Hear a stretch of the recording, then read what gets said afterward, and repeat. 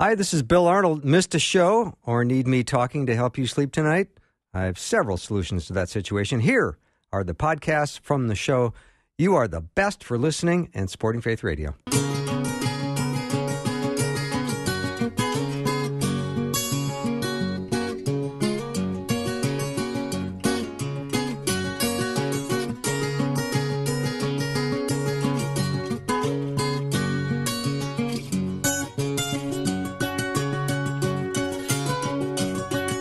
And a warm welcome to Afternoons with Bill Arnold. I'm so glad that we're going to have this time together. I'm very excited about the show today. David Wheaton's going to be joining me in just a minute.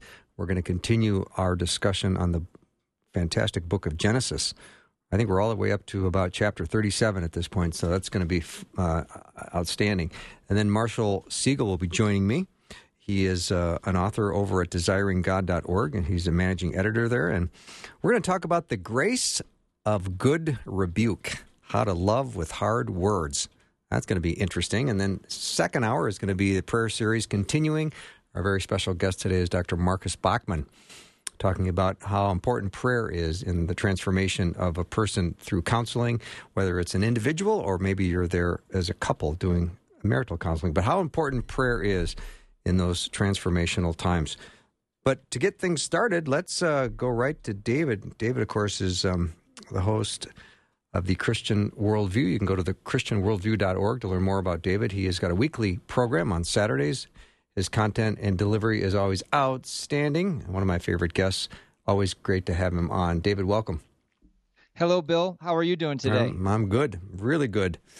And I'm excited that we're back in Genesis. This has been a fantastic series, and we're in chapter 37, 38. And when we get finished, I want to start over right from the beginning and do it all over. I know. Well, we have 13 chapters to go, and actually it's so full of relevance, and the stories are incredible. Of course, they're true stories, and they have so much we can pull from for our lives today. That's why God included it in the Bible. Yeah, exactly. Maybe we should just recap where we are in the story. Yeah, it's been a while since we've talked. So we're up to, as I mentioned, Genesis chapter 37, and this is the portion of Genesis where the sons of Jacob, there's 12 sons of Jacob. He was the third patriarch, Abraham, Isaac, and then Jacob. He had 12 sons. They have come back into the promised land now. They were away for a time when Jacob went to go find a wife, and he came back with 4. And they're back in the land now. And his favored son is named Joseph, the Joseph in the coat of many colors, of course. Everyone's familiar with that. And so Jacob's favorite son is Joseph, and there's a great resentment, not surprisingly, when there's a favorite child, the other siblings tend to resent that. And so Joseph's siblings really resent him. And not only that, they actually hate him for being so favored and for these dreams that he has. He has these dreams where he tells his brothers, I had this dream that, you all were bowing down to me. You can imagine how that goes over. And so they just hate him so much, and hatred, kept on the inside, eventually comes out on the outside in some terrible ways, including as far as murder. And that's really what happens here is when Joseph goes to visit his brothers who are shepherding the flock, they see him coming from a long way off, and their plan is the time away from Joseph hasn't kind of simmered down their hatred. They decide to kill him and throw him into a pit and tell their father that a wild beast devoured his favored son. And it was only because of the oldest, Reuben, that he talked him out of it and just said, well, look, just throw him in the pit, but don't kill him. Because as the oldest, he doesn't want to bear responsibility for what happens to the favorite son, Joseph. So there's this encounter when Joseph meets the brothers. They take off this special coat he wears. They throw him into a pit.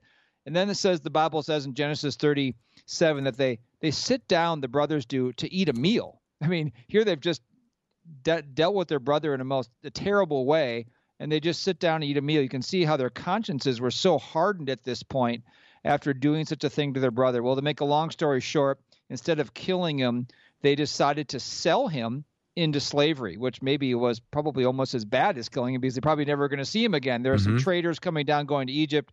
They sell him into Egypt, and for 20 shekels of silver, which is the price of a slave. And so their younger brother Joseph is taken down into Egypt. And just to conclude that little recap, just imagine if you're about a 17-year-old, as Joseph was at that time, being, looking at your brothers as they're getting smaller and smaller in the distance as you're going with people you don't know into a foreign land as a slave that your brothers just sold you into. It's a pretty horrible situation. Well, it's just horrible. David, I just looked up the word treachery in the dictionary. Willful betrayal of fidelity, confidence, or trust. I would say that Joseph experienced that with his brothers.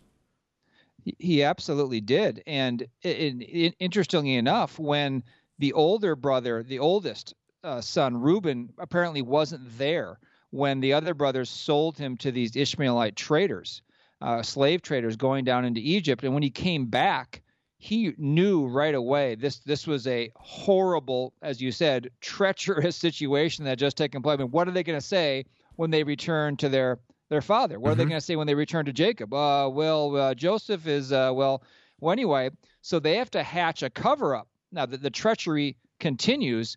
Now they have to hatch a cover-up, and so they take a goat, they slaughter the goat, they put some of the blood from the goat on Joseph's, the special coat he has. They bring it back to their father, and I just want to read what that little portion in Genesis 37, when they bring back and they show the coat to their father. Again, this is a total lie. And so the father, Jacob, tears his clothes. He puts on a sackcloth undergarment over his waist, and he mourned for his son Joseph for many days. Then all his sons and all his daughters got up to comfort him. And by the way, they knew that this wasn't true, and they were trying to comfort him, so to speak, but he refused to be comforted. He said, "Surely I will go down to Sheol, or the place of the dead, in mourning for my son." So his father wept for Joseph. I mean, this is just compounding treachery, not only selling your brother, but then lying to your father and seeing your father going to this, like he'd rather be dead than alive, mourning type of situation. You can just see here. I mean, this is the wickedness of the human heart. This is what the Bible says. There is the hearts of men are deceitful and desperately wicked. Who can know it? This story, I think, perfectly illustrates that. When you think of what they did to their dad, I get you didn't like your brother and you wanted to get rid of him, but the torment they're putting their father through is just unspeakable. It is, and you kind of go back to what we were saying right at the beginning of our conversation today, that hatred or resentment or bitterness in our hearts, the Bible says we absolutely cannot let that harbor in our hearts, because it's gonna produce something. It's gonna grow. Bitterness is like a root that grows inside of us and has very, very rotten fruit. And so, we get offended by people. It's inevitable in life, by people we love even. And it doesn't hurt the person that we hope it hurts when we get bitter. It ultimately hurts us the most. And then it will be taken out, of course, on the person to the object of our bitterness and hatred. But it's something that the Bible takes very seriously. As a matter of fact, I don't have the passage at the top of my head here, but it says, don't let the sun go down on your wrath. Don't let a root of bitterness grow inside of you. In other words, don't go to bed at night if you have bitterness or hatred in your heart towards someone, because, again, it's going to grow. It's like a terrible, noxious weed that grows inside your soul, and it comes out and produces something very, very horrible, as we see in the life of Joseph. Mm-hmm. David, I would love for you to get us more up to speed with Reuben. Of course, he wasn't there, but he did return to the pit. And why was he so upset? Obviously, I can understand basically why he's upset, but maybe you could shed some more light on Reuben's perspective. Yeah, he had the same reaction, by the way, a similar reaction that his dad did when they brought back the bloody coat and telling the lie that Joseph had been killed by a beast. It says in Genesis 37:29, now Reuben returned to the pit, and behold, Joseph was not in the pit. And so Reuben's response is he tore his garments. He returned to his brothers and said, the boy is not in there. As for me, where am I to go?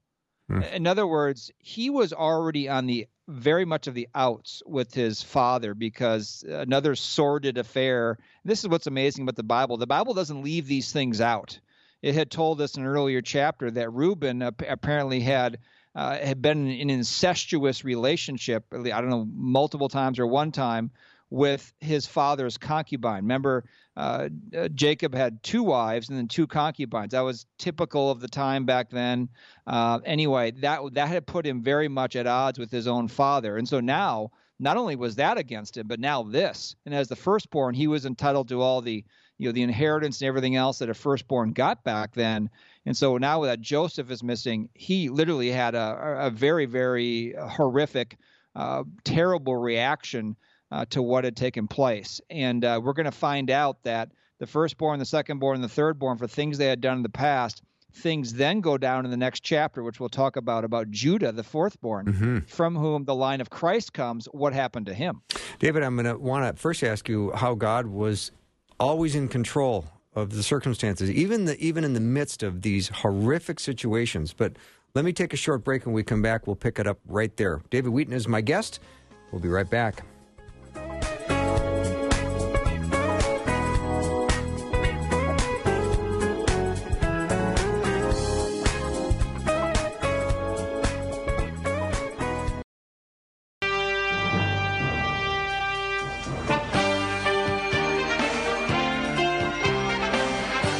David Wheaton is my guest. Go to thechristianworldview.org. You can learn more about David, listen to his podcasts, and learn about his writing. It's fantastic. Thechristianworldview.org. All right, we're back talking about Genesis chapter 37, and I know that God is in control of all these circumstances in the midst, David, of what seemed like was a horrific situation.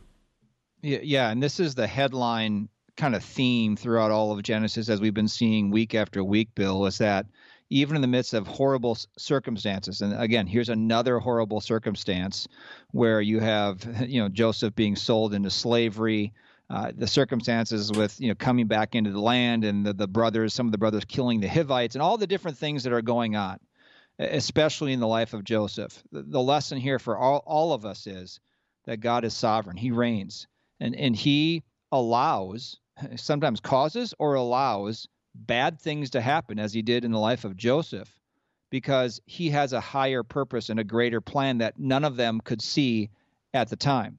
It says in the end of that chapter, it says, meanwhile, the Midianites who took him down to Egypt sold him in Egypt, Joseph, to Potiphar, who just happened to be the chief captain, the captain of the bodyguard of Pharaoh himself, the king of Egypt. So he went down there. He could have gone anywhere, but he gets sold into the house of Potiphar, who is Pharaoh's captain of the bodyguard. So you have these injustices in Joseph's life in being sold down there. He didn't do anything wrong. He got sold by his brothers. He's about to be falsely accused of raping Potiphar's wife, which I was told a lie. He didn't do that. He did the opposite. He's about to go to jail unjustly. But in the midst of it, and in the midst of our situations in life, maybe that we don't even cause, or just maybe we did cause, or there's things that go wrong for us, God is still at work in the midst of life's tragedies and trials. And this is how God is going to save his chosen people, the family of Jacob. In other words, he didn't go down to Egypt by accident. God allowed him to go down there because there was going to be a great famine in the land of Canaan. And Joseph was going to go down to Egypt. Not only he was going to be a slave, but he was going to ascend. It was just, you couldn't make this up. He's going to ascend from being a slave in the house of Pharaoh's captain of the bodyguard to being second in command in the whole land of Egypt. And then his family's going to come down. He's going to save his family in the midst of this famine that's coming. So again, it's a good lesson here. How is this relevant for today? Well, it's relevant today as the things that happen in our life that are so difficult. Trust God. God uses them. Let us respond the right way. Let us trust him, always responding the right way to the way God wants us to respond. And eventually, God turns those things. And sometimes we find out exactly why they happen. Sometimes we don't. But we know that God always works together, always causes all things to work together for good to those who love him and to those who are called according to his purpose. Mm-hmm. So, David, how does the story of Judah fit into this Joseph story? Well, this is crazy. If you read Genesis, here we're in chapter 37. This is where Joseph's getting sold into Egypt. And you think chapter 38, as you turn the page here, Well, now it's going to tell us about Joseph in Egypt, but it doesn't. There's a whole chapter interlude, and it's just really it's an unbelievably sordid story, chapter 38 about Judah. Now, this is the fourth-born son now. We've gone from Reuben, and then there's two older, Levi, and I can't remember the other one off the top of my head here. Or it was Reuben, Simeon, and Levi were the first three. Now the story changed for one chapter into Judah.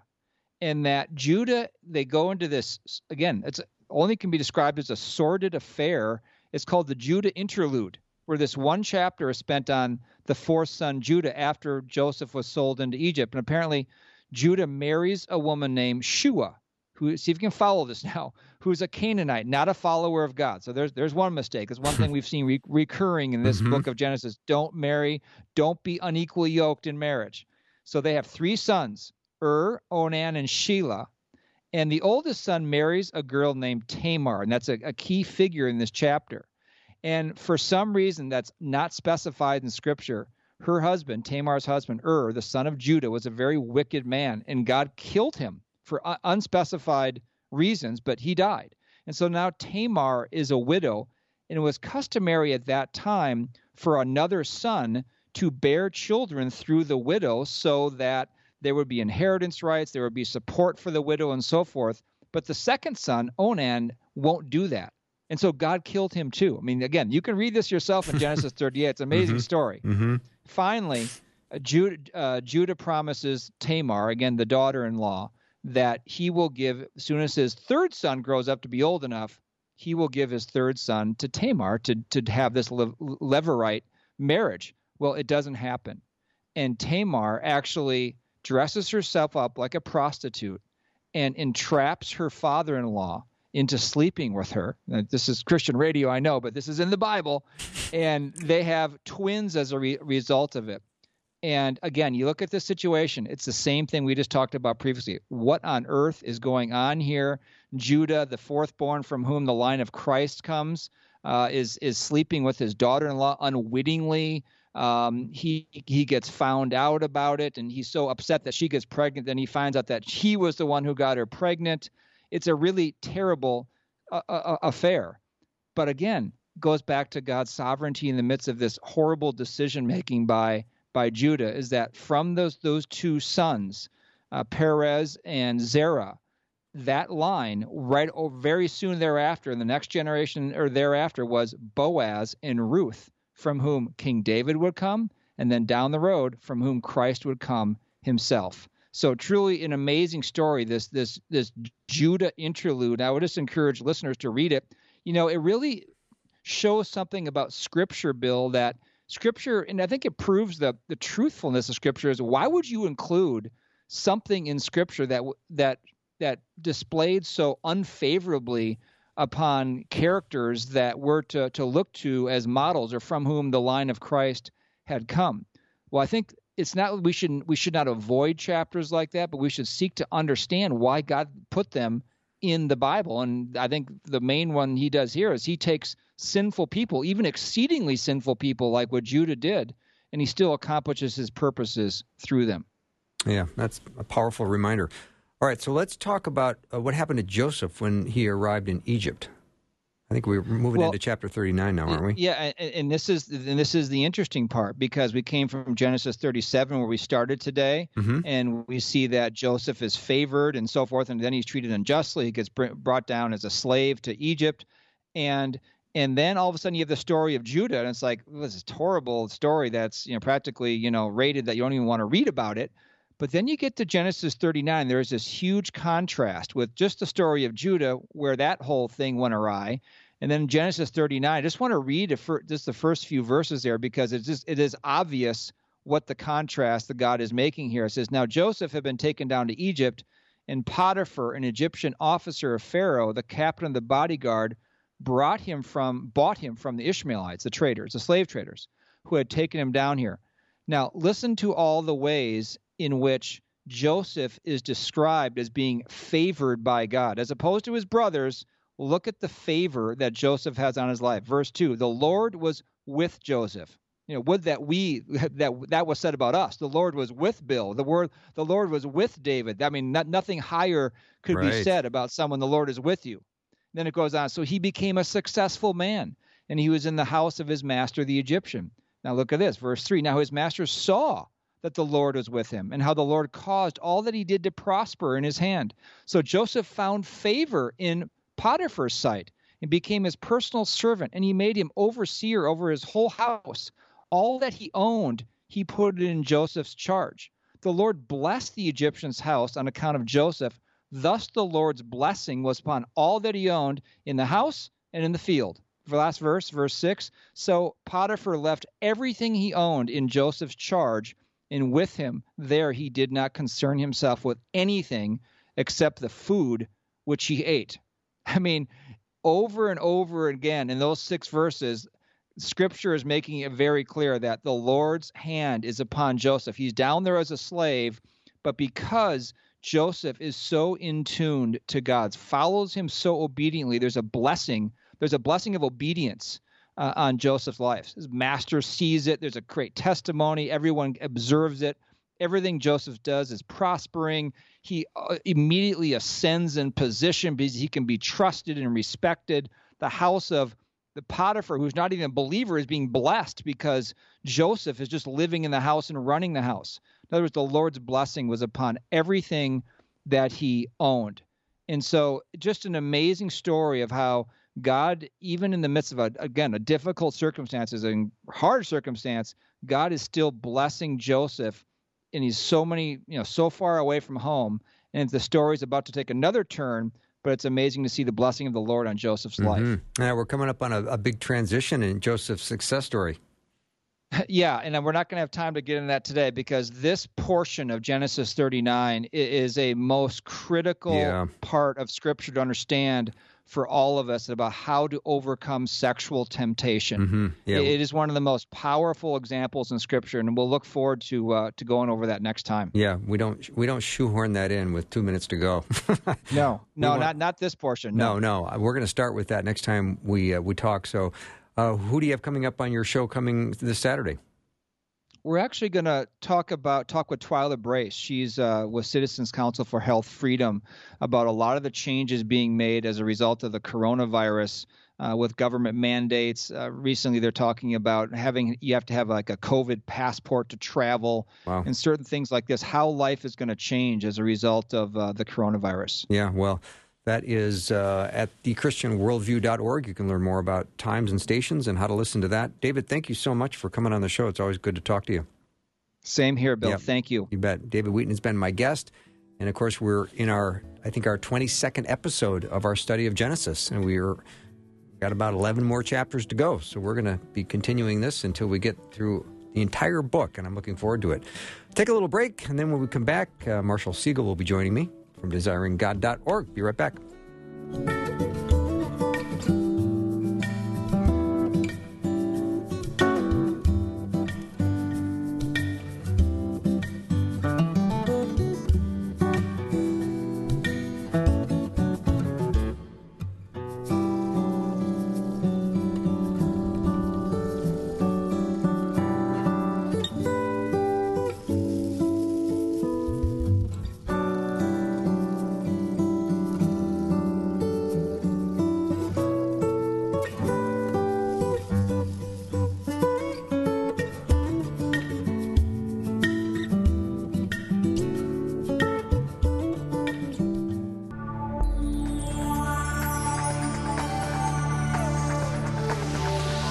It's the afternoon show with Bill Arnold. Prime time, drive time. Let's get it started.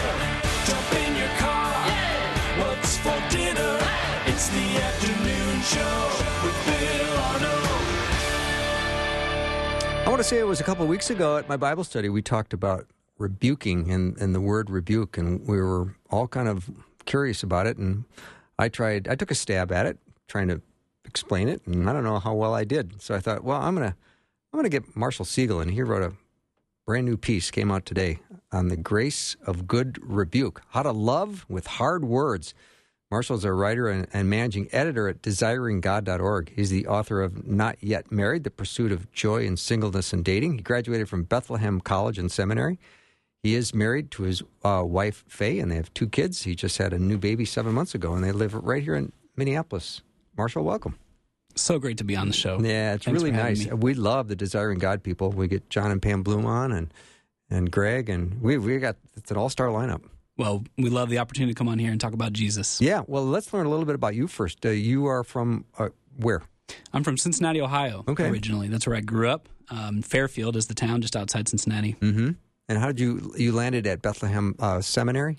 Yeah, so I went to college at Wake Forest University there and did just a liberal arts degree. But while I was there, I went to the Passion Conference and saw John Piper speak there for the first time. And it just blew me away. I'd never heard anything like it, and I'd never heard anybody handle the word the way that he did. And I left changed. I left knowing I needed to know the Bible better. I needed to spend more time. I wanted to know Jesus the way that he knew Jesus. And so that just sent me on a journey for a couple of years that ultimately led to wanting to pursue ministry and seminary. And so I came here because I could learn underneath Dr. Piper. And so I went to Bethlehem College and Seminary, amazing experience, and graduated in 2012. That's just like Dr. Piper, isn't it? It was a life-changing thing. He was talking about the sovereignty of God and suffering, which as a 20-year-old I never thought about, and I hadn't suffered a lot in my life up to that point. But to hear him talk about the sweetness of fellowship with God while you're walking through the hardest things in life, there was something so attractive about it. It took me levels deeper in what I knew was possible in intimacy with God. That's so interesting. Then you became a believer years before that? Yeah. You grew up in a Christian family?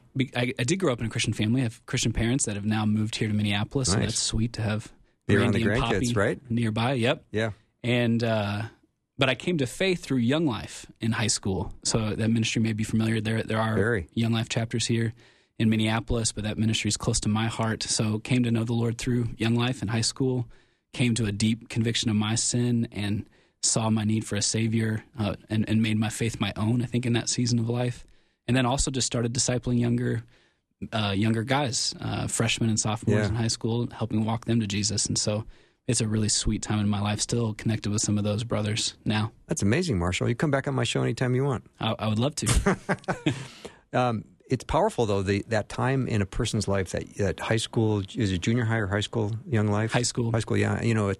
It's just so pivotal because you are trying to do that identity formation, and you're either drifting off into one group or another, and you found your way into a young life group. There was that positive peer pressure. You heard the gospel. Your heart responded, and it set your life on this trajectory, which is now you're, amazing. Incredible, yeah. I mean, I got to lead Young Life in college at Wake Forest down in North Carolina, and just to be a part of that, just like you said, that formative, that pivotal moment in so many people's lives where you're asking the biggest questions for the first time, not for the last time, but for the first time.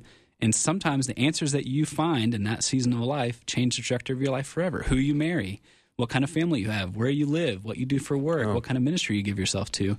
So I loved that season. We're still investing in college and post-college students and people now in our family because that we know that season of life is so formative, just like you said. Give a word of gratitude for all the youth workers that are out that might be listening today. Incredible. Because it is amazing what they do. It is amazing. And I still remember Jeff Sims and Dee Sims and other leaders from Young Life that have been doing that for a decade already before I was in high school and did it for a decade or more after I left. And the investment year after year in taking teenage boys and girls who don't know who they are or where they're going and what kinds of trials they'll face and leading them to Jesus and creating habits and patterns of spiritual life in that season that will serve them forever, literally into eternity. Yeah. It's amazing. And I applaud those youth pastors that get into youth ministry and they want to stay there. I applaud anyone who gets into youth ministry. Sometimes it's a stepping stone to a different kind of ministry, which is great. But there's youth ministers that have been youth ministers for 40 years. Absolutely. It's clearly a calling that God puts on some people's lives, and it lasts. And you can feel it when you're with them, that they know the eternal value, the eternal fruit of this work that they're doing in these relationships. Well, it's nice to get to know you a little bit. I want to hear about this piece that you wrote in desiringgod.org. It's up today. Is it up today? Up today. It's official right now. It's called The Grace of Good Rebuke, How to Love with Hard Words. How do we define rebuke? When do we pull that one out? Yeah, I would define rebuke as going to someone that's in sin to call them to repentance. Okay. All right. And I wasn't too far off when I was talking at my Bible study that day. The reason I wrote this article is because I came across this is an area where I've wanted to grow, and so I've spent more time meditating on key texts on rebuke because I know how vital it is to a healthy marriage and a healthy small group, a healthy church, healthy extended family. And so I stumbled on this text in 2 Corinthians 13, which is not one you often think of with rebuke, but I found it incredibly enlightening for how to rebuke. So Paul says, your restoration, he's writing 2 Corinthians, it's a letter of rebuke, it's a letter calling the church to repentance. Mm-hmm. He says, your restoration, verse 9, is what we pray for. For this reason I write these things, these hard things, calling you to repentance, while I'm away from you, that when I come, I may not have to be severe in my use of authority that the Lord has given me for building up and not for tearing down. A rebuke is tearing down. Finally, brothers, rejoice. Aim for restoration, comfort one another, agree with one another, live in peace, and the God of love and peace will be with you. So seeing the relationship between severity, that word severe in verse 10 there, really grabbed me, and it's in the context of restoration, comfort, peace, rejoicing. Clearly, Paul, this theology almost of rebuke in these few verses is complex. It's not simple. And we know if we've had to have hard conversations with loved ones that it's not simple. It's often very complex. And so I found a whole lot of help in these few verses here. How do we show the extraordinary love when we're rebuking? And do we rebuke or do we let the word rebuke? Or a little of both? For sure, I think it's both. I think anytime we're going to confront someone over sin, we should do our best to bring the Word of God with us. Mm-hmm. This shouldn't just be our opinion. It shouldn't be our sense of things, but that we should have a clear sense that God has told us this, and therefore we're coming, pleading for this person to confess, repent, and be restored. But part of what I see in these verses that I think helps the how is what I call the goal of rebuke in the article, which here is very clearly restoration. He says in verse 9, your restoration is what we pray for. And then in verse 11, as you move down, aim for restoration. Mm-hmm. That really struck me. So if restoration is your goal in rebuke and not just correction, that's going to change the words that you use and the tone that you use. If the person that you're coming to senses, I want this relationship restored. I want fellowship restored. I want sweetness restored. I want love restored. I want restoration. If it's clear that we want this person back, we don't just want to prove them wrong or to correct them, but we want them back, I think that's really going to affect how the tone and the words and the approach that we use and go into this person. Mm-hmm. I don't think we practice rebuke very much at all anymore, do we?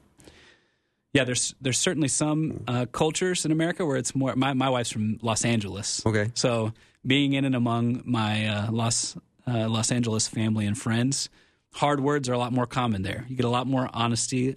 So when you talk about speaking the truth in love, there's a lot of truth and sometimes a little bit of lacking love. Mm-hmm. Here, my sense, having been here for more than a decade now, is that we often are reluctant to say the hard thing, that we might think that by not speaking the truth, by not saying what we really think and what we see, that we're loving. But Paul says we need to speak the truth. We need to be honest in love. So I do think here and probably in a lot of places that we're reluctant to rebuke. It feels like it's not extending grace. And that's why I called the article The Grace of Good Rebuke, is because there's amazing grace lying here. If we really believe that there's more of God for us, if we see our sin, confront it, repent of it, kill it, and walk in paths of reconciliation with God and with one another, that there's more of God there, there's more joy in God to be had there, then rebuke is an amazing grace to us.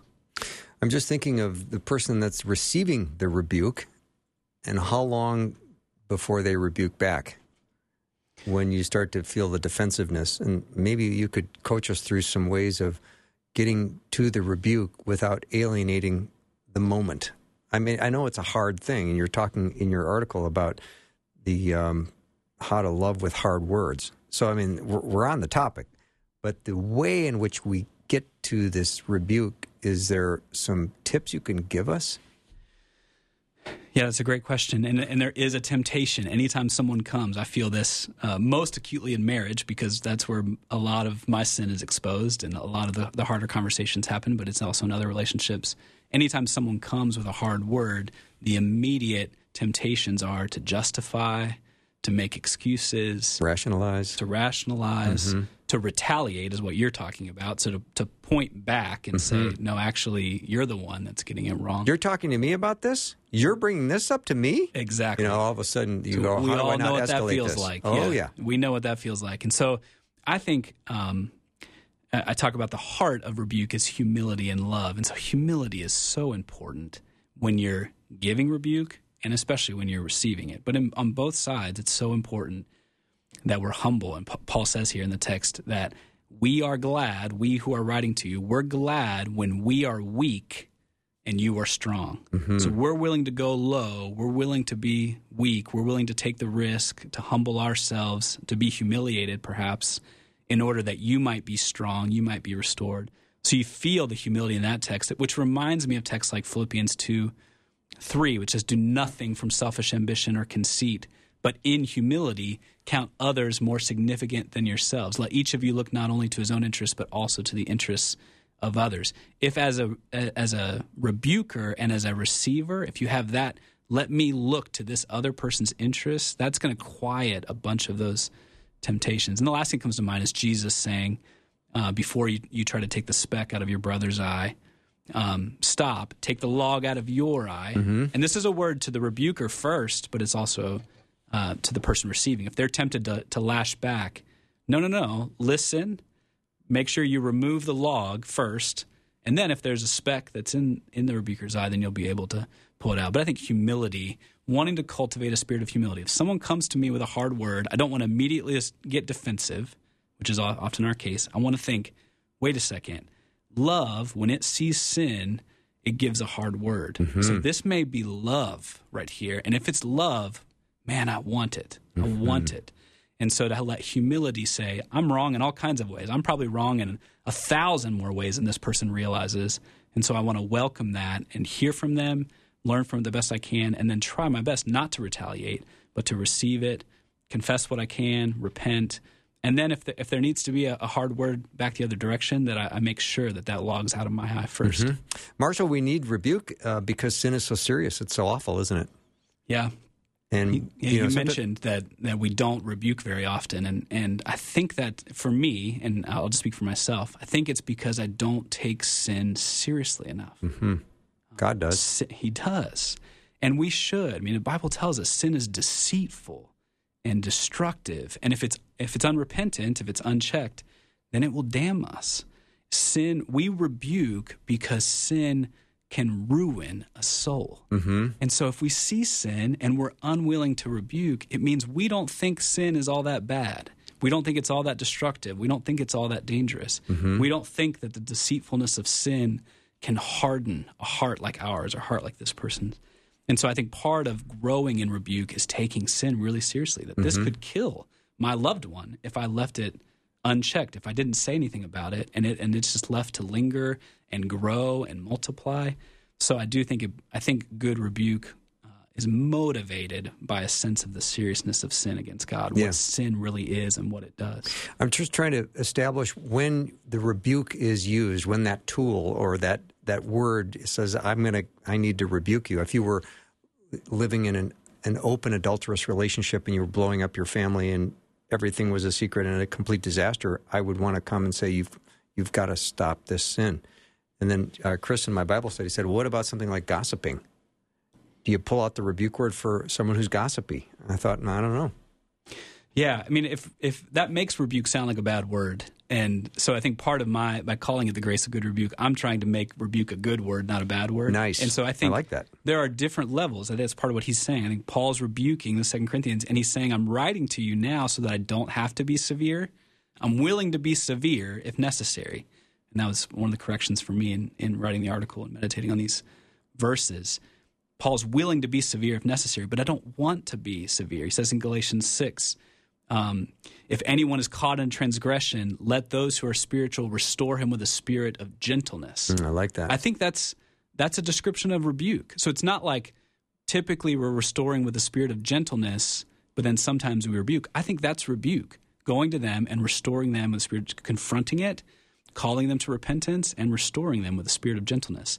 But if someone, in the case that you're describing, making a wreck of their marriage, their family, their ministry, probably there's been stops along the way on that kind of trajectory where there's been an attempt to restore this person with a spirit of gentleness, and this has just been a violent rejection of truth, a violent rejection of God, a rejection of community, a rejection of his loved ones, his family. That's where I think Paul's saying there's a point in these where we stop building up and we tear down. There's a point where we use severity, where we come and say, if you don't turn back, God will judge you for this. Yeah. And you don't want to end up there. So yeah, Marshall Siegel is my guest. We're chatting about an article that he just put up on desiringgod.org. Head over there and see it. It's called The Grace of Good Rebuke, How to Love with Hard Words. We'll be right back.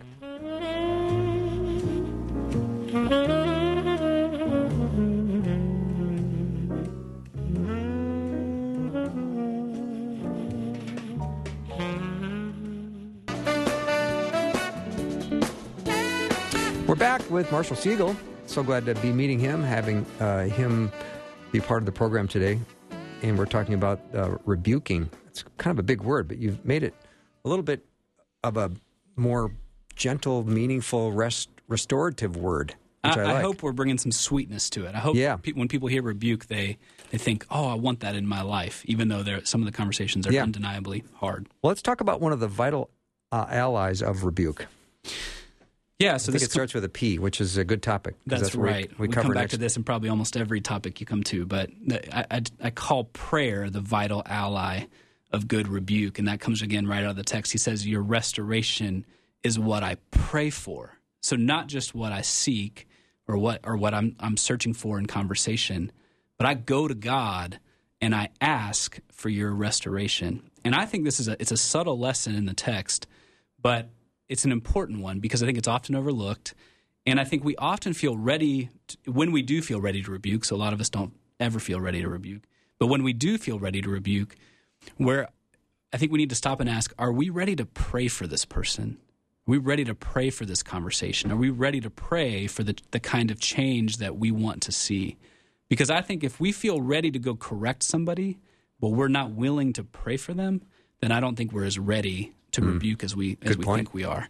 And ultimately, beyond just our readiness, what we want in any hard conversation is we want God to show up. We want God to move. This is not just about us convincing someone that we're right and they're wrong or that they need to change. We want God to show up. We can plant seeds, ultimately. We can water in these conversations, but we need God to bring the growth. And so I want to make sure that in these, and that's going to, again, just like the goal, if the goal is restoration, that's going to affect the words that we use, the tone that we use, the approach we use. Prayer is going to shape all those things too. It's going to shape how we come to this person. If we're like, God, help me, help them listen when we're going, give us unity, give us humility together, give us love, give us restoration. I believe God will honor those prayers, and he will really show up. The God of the universe will come help you say the truth in love, and he will help them hear the truth with humility and love, and he will produce clarity and unity through prayer. And so I want God to bring, if this is going to be successful, any rebuke, we need God to bring the clarity, we need God to bring the change, and we need God to make that change last beyond a day or a week or a month. And so we need to pray. Mm-hmm. And the rebuking principle is for believers, right? I had a listener say, if we are trying to rebuke in a godly manner, but are doing this to a person that has stated that the Bible is not the true word of God, but it's just a book of stories and a book of interpretations, how do we handle that? Absolutely. This paradigm is for believers. So this is between brothers and sisters in Christ. This is someone that we can say wants to obey God, wants to be right with God, wants to spend eternity with God. If someone is not a believer, we can't, these steps don't work. We can still pray that they would believe and repent and be saved, but we can't treat them as if the Spirit of God lives in them. Mm-hmm. Another question, can a husband rebuke his wife? Absolutely. Again, I think any husband that doesn't rebuke his wife is not being faithful, and I think any wife that doesn't rebuke her husband is probably not being faithful. And I think we're using that kind of question puts rebuke in a certain category where it feels like it's like the SWAT team of spiritual health, and I'm trying to take it out of that category. I'm saying rebuke is a regular rhythm in the life of healthy relationships that you say, I see that your life is not in line with the gospel in this particular place, and I want to call you to repentance. So I think in the marriage relationship, there are dynamics there that are going to be different: male to female, female to male, head to wife, wife to head. So I think we need to bring those dynamics in. But that does not mean that if a wife sees a husband in sin, that she doesn't go to him and say, here's what I see, and I long for you to see this, confess, repent, and for us to be restored. Mm-hmm. Another listener, Bridget, said, as far as calling out the sin of gossip, it should absolutely be called out privately and with gentleness. I've seen it certainly destroy reputations and an entire family. Very serious.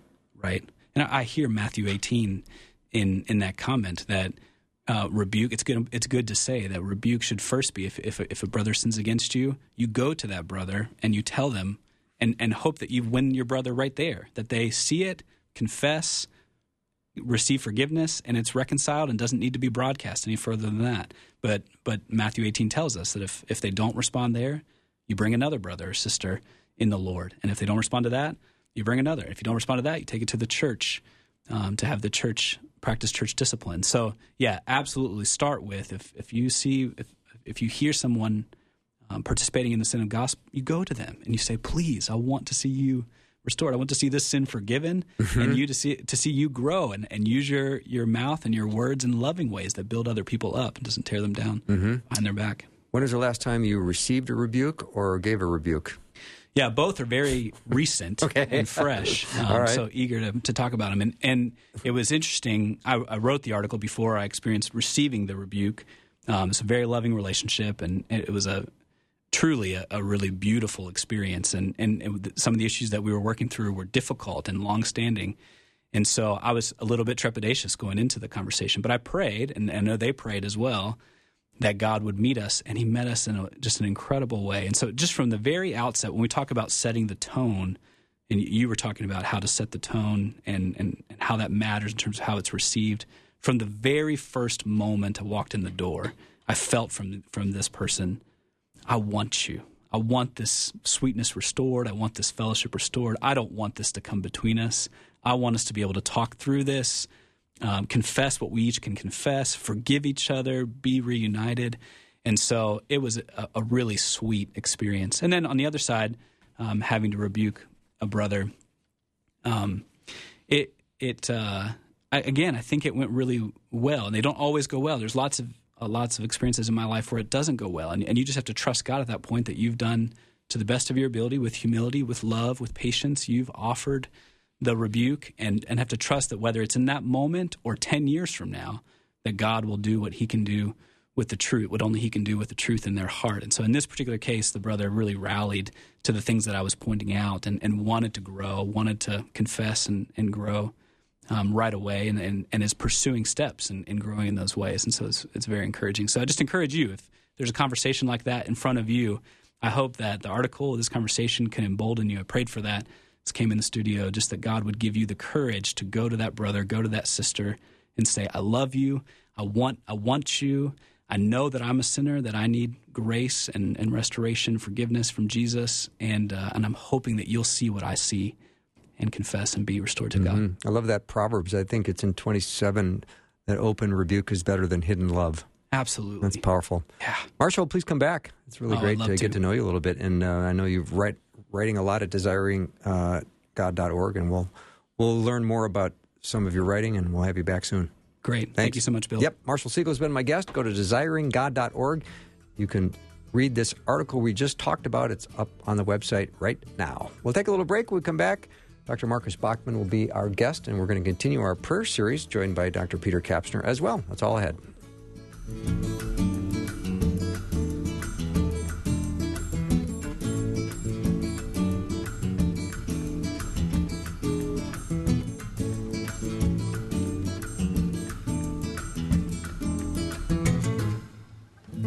Thanks for listening. Programming like this is made available through your support. Information available at myfaithradio.com.